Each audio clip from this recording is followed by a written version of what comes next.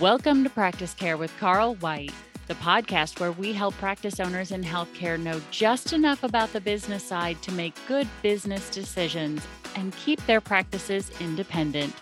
Now our host, Carl.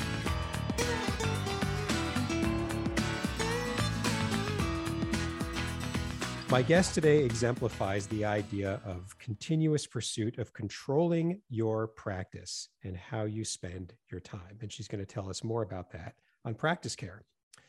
I'm Carl White, principal at Mark Advisory Group, which is a healthcare marketing agency, and I'm also the host of Practice Care.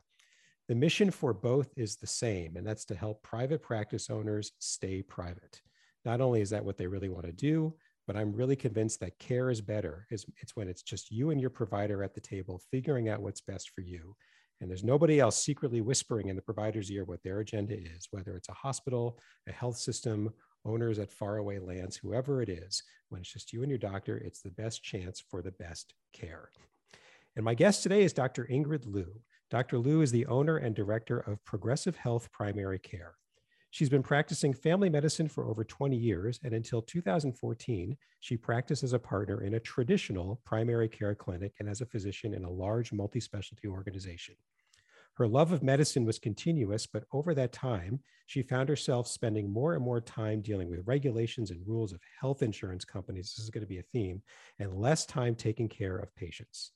So in 2014, Dr. Liu was recruited to open the first office in Chicagoland for a concierge medicine practice. The concierge model allows doctors to spend more time with patients compared to a traditional practice. And while she did have more time for patients, concierge practices still take insurance.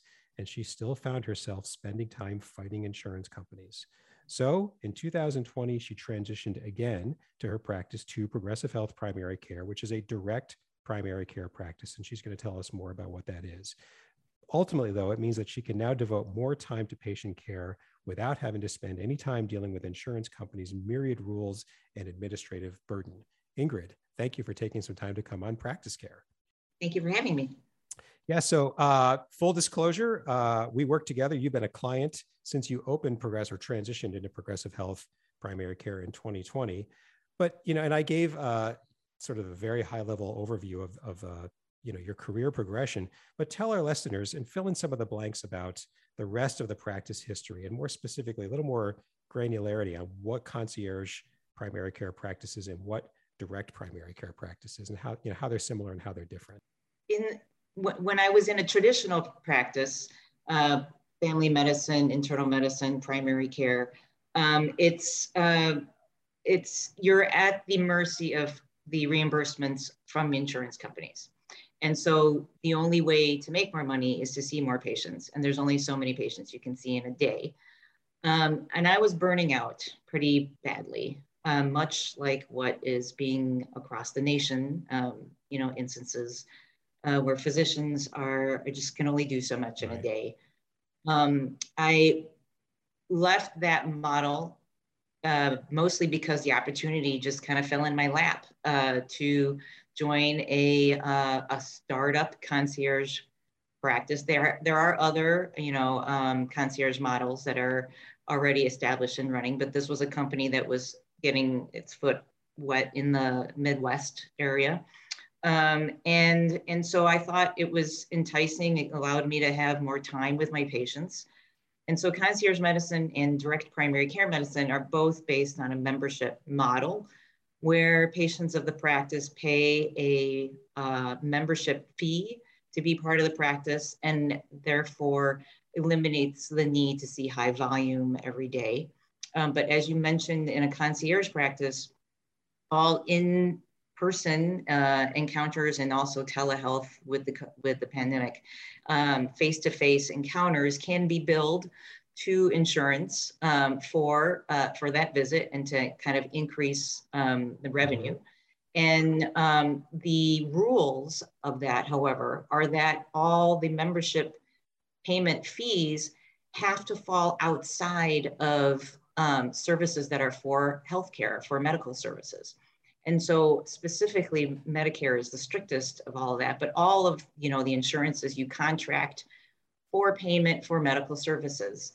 And so you have to be very careful in following those rules and saying that these membership fees that you're collecting are specifically for kind of other additional perks, really, and for access, for not even for after hours care, because as part of your rule of your contract is that you're available and have on-call coverage for your patients. So you can't even say that as being the reason why you can charge an extra fee.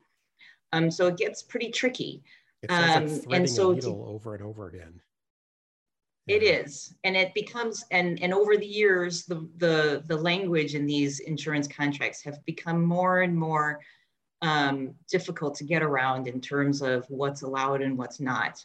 And so as a physician, you know, physicians are not very good business people. We want to help people. We tend to be altruistic and very giving, and we give, you know, advice and care all the time, all day long, to patients who need it.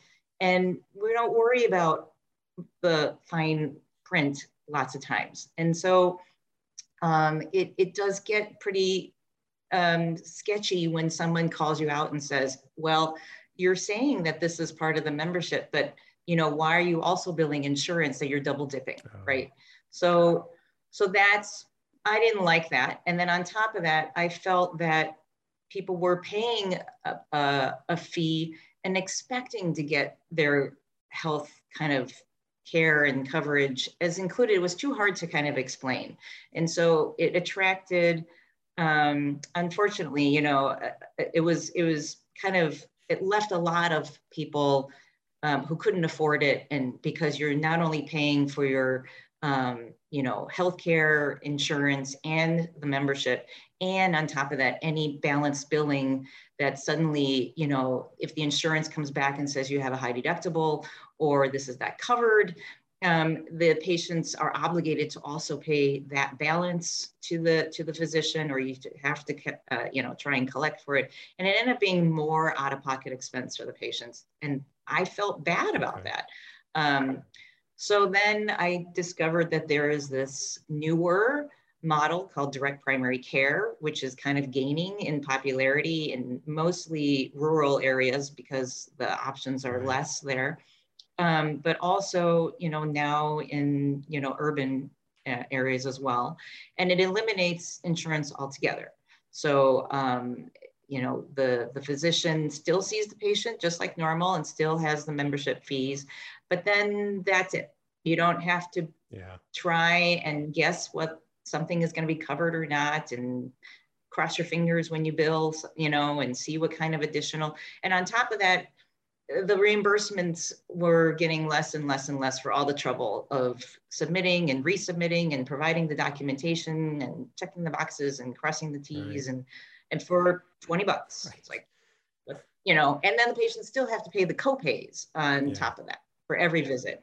So it just made more sense to me. And I think it makes more sense to patients, except that, yes, you're still having to have health insurance and pay for that in case of other, you know, issues and emergencies, or if you need to see a specialist, you know, but for everything that's done inside of the walls of my practice, there's insurance is not involved in any way. Yeah, sometimes because I'll say, I've got this client, she does direct, but what's direct primary care? And I say, well, have you heard of concierge? Yeah, I've heard of, all right, take that, subtract all health insurance, and it's the membership fee pays for all but the very rare, modest, couldn't be predicted, you know, lab test or something, depending on a patient. But for the most part, it's the membership fee. And it's everything else is this. I mean, it's still lengthy visits, still same day. It's still all the same things that a concierge model promises, but there's just no insurance. And that's the only difference. Oh, I get it.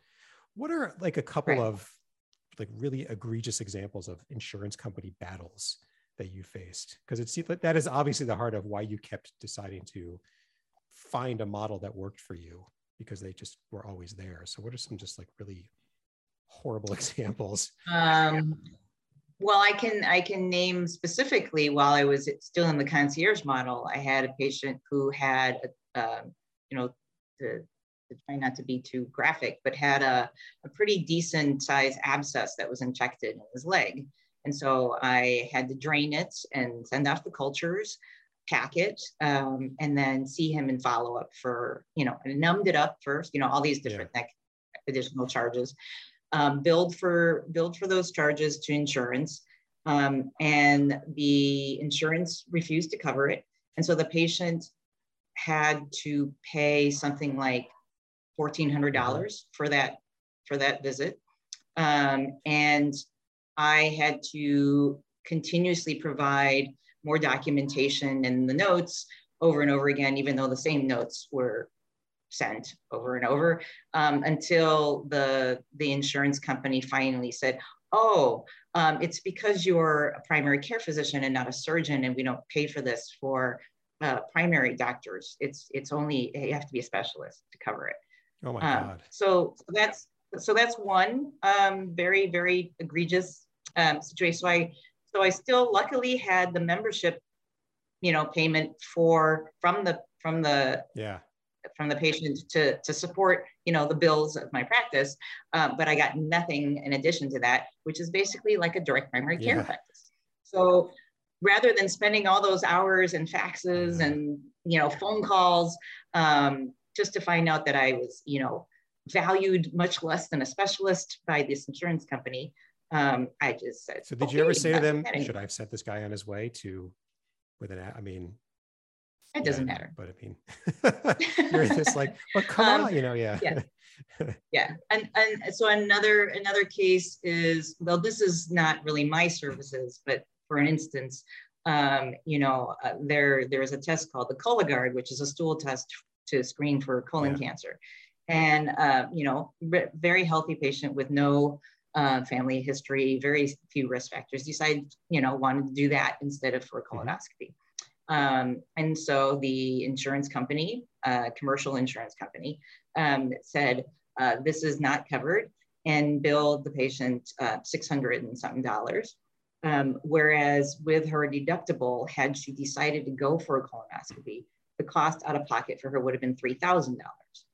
So she knew this and paid it anyway, but I provided letters to say, you can pay this $600 for this test rather than risk complications from anesthesia, infection, all these things, and pay the hospital their fees, or you can pay it. Of course, it didn't matter. They still didn't cover it, but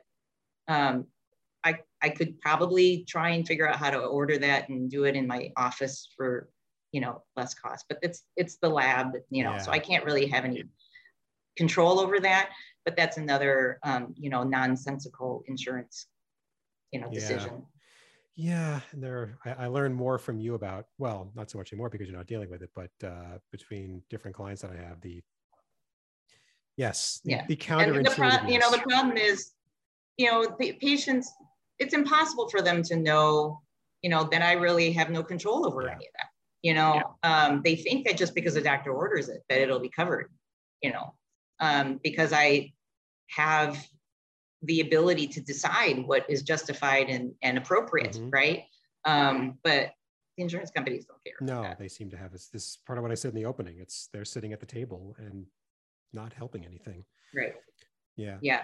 So you've made, say, two major transitions in your career, right? I mean, it's always been primary care, but very different models. And at any given time, I mean, it's a big deal to make these kinds of changes. So it's a risk. It's what's going to happen? Is it going to work? And a lot of people don't make it. They just say, you know what, I'm just going to ride it out because I'm stuck, or I don't even think it that deeply.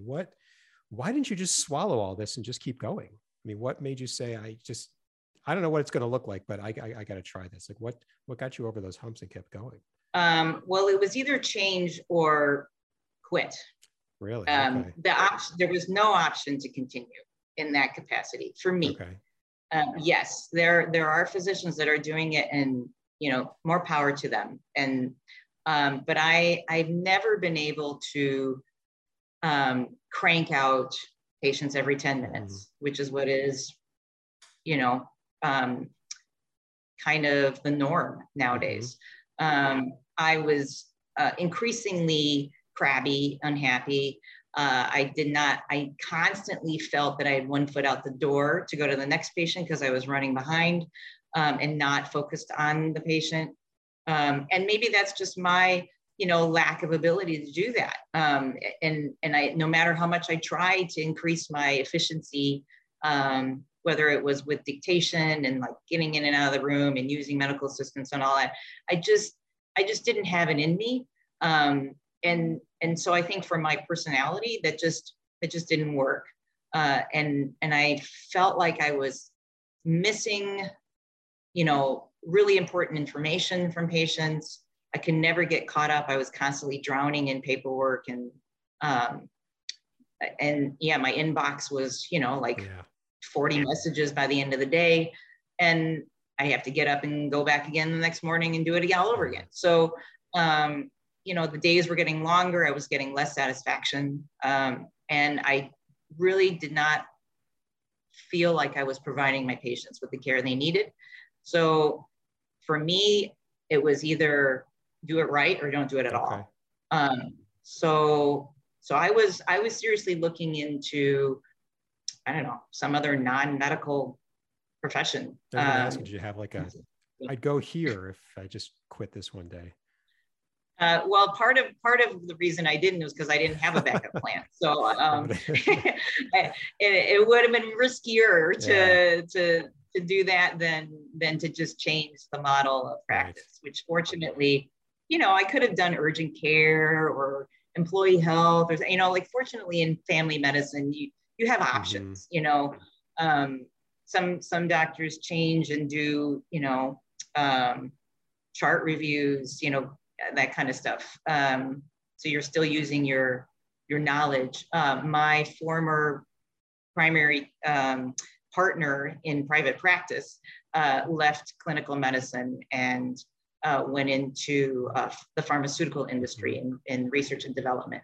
So, there are options, but I really was ready to just hang it up. Wow. So would you recommend direct primary care to other family practice physicians? Absolutely. I mean, I'm not going to lie. You have to have a little bit of, knowledge of how the business runs. You have to be a little bit more in terms of that. And again, physicians are not good business people. I think had I not slowly transitioned and learned the ins and outs with this concierge, because I was employed by that, but also given the freedom to run the practice how I wanted.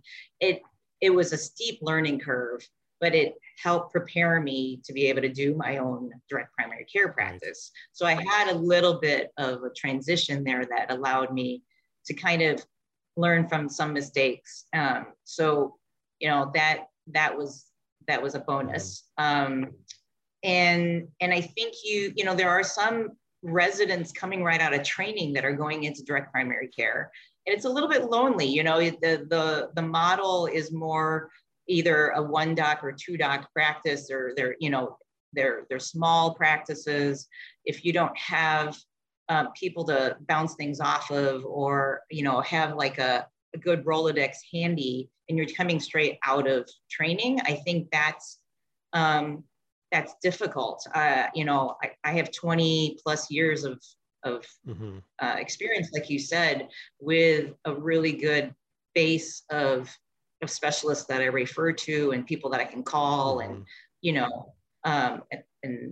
and that I think helps the patients expect you to have like a lot of kind of stuff in your back pocket to be able to guide them, and not just refer out every little thing, or say, not have that knowledge to go off of.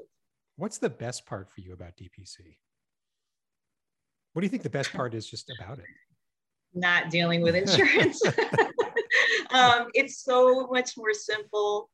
My bottom dollar and my take home pay is less, but it's worth it for me. I enjoy medicine again. I have the time to research all the new stuff, and, with everything that was going on with COVID, had I been in a traditional practice, there's no way I could have kept up with everything. I have time for my family. I can do house calls again, and not have to think about, well, how much am I going to get reimbursed for this?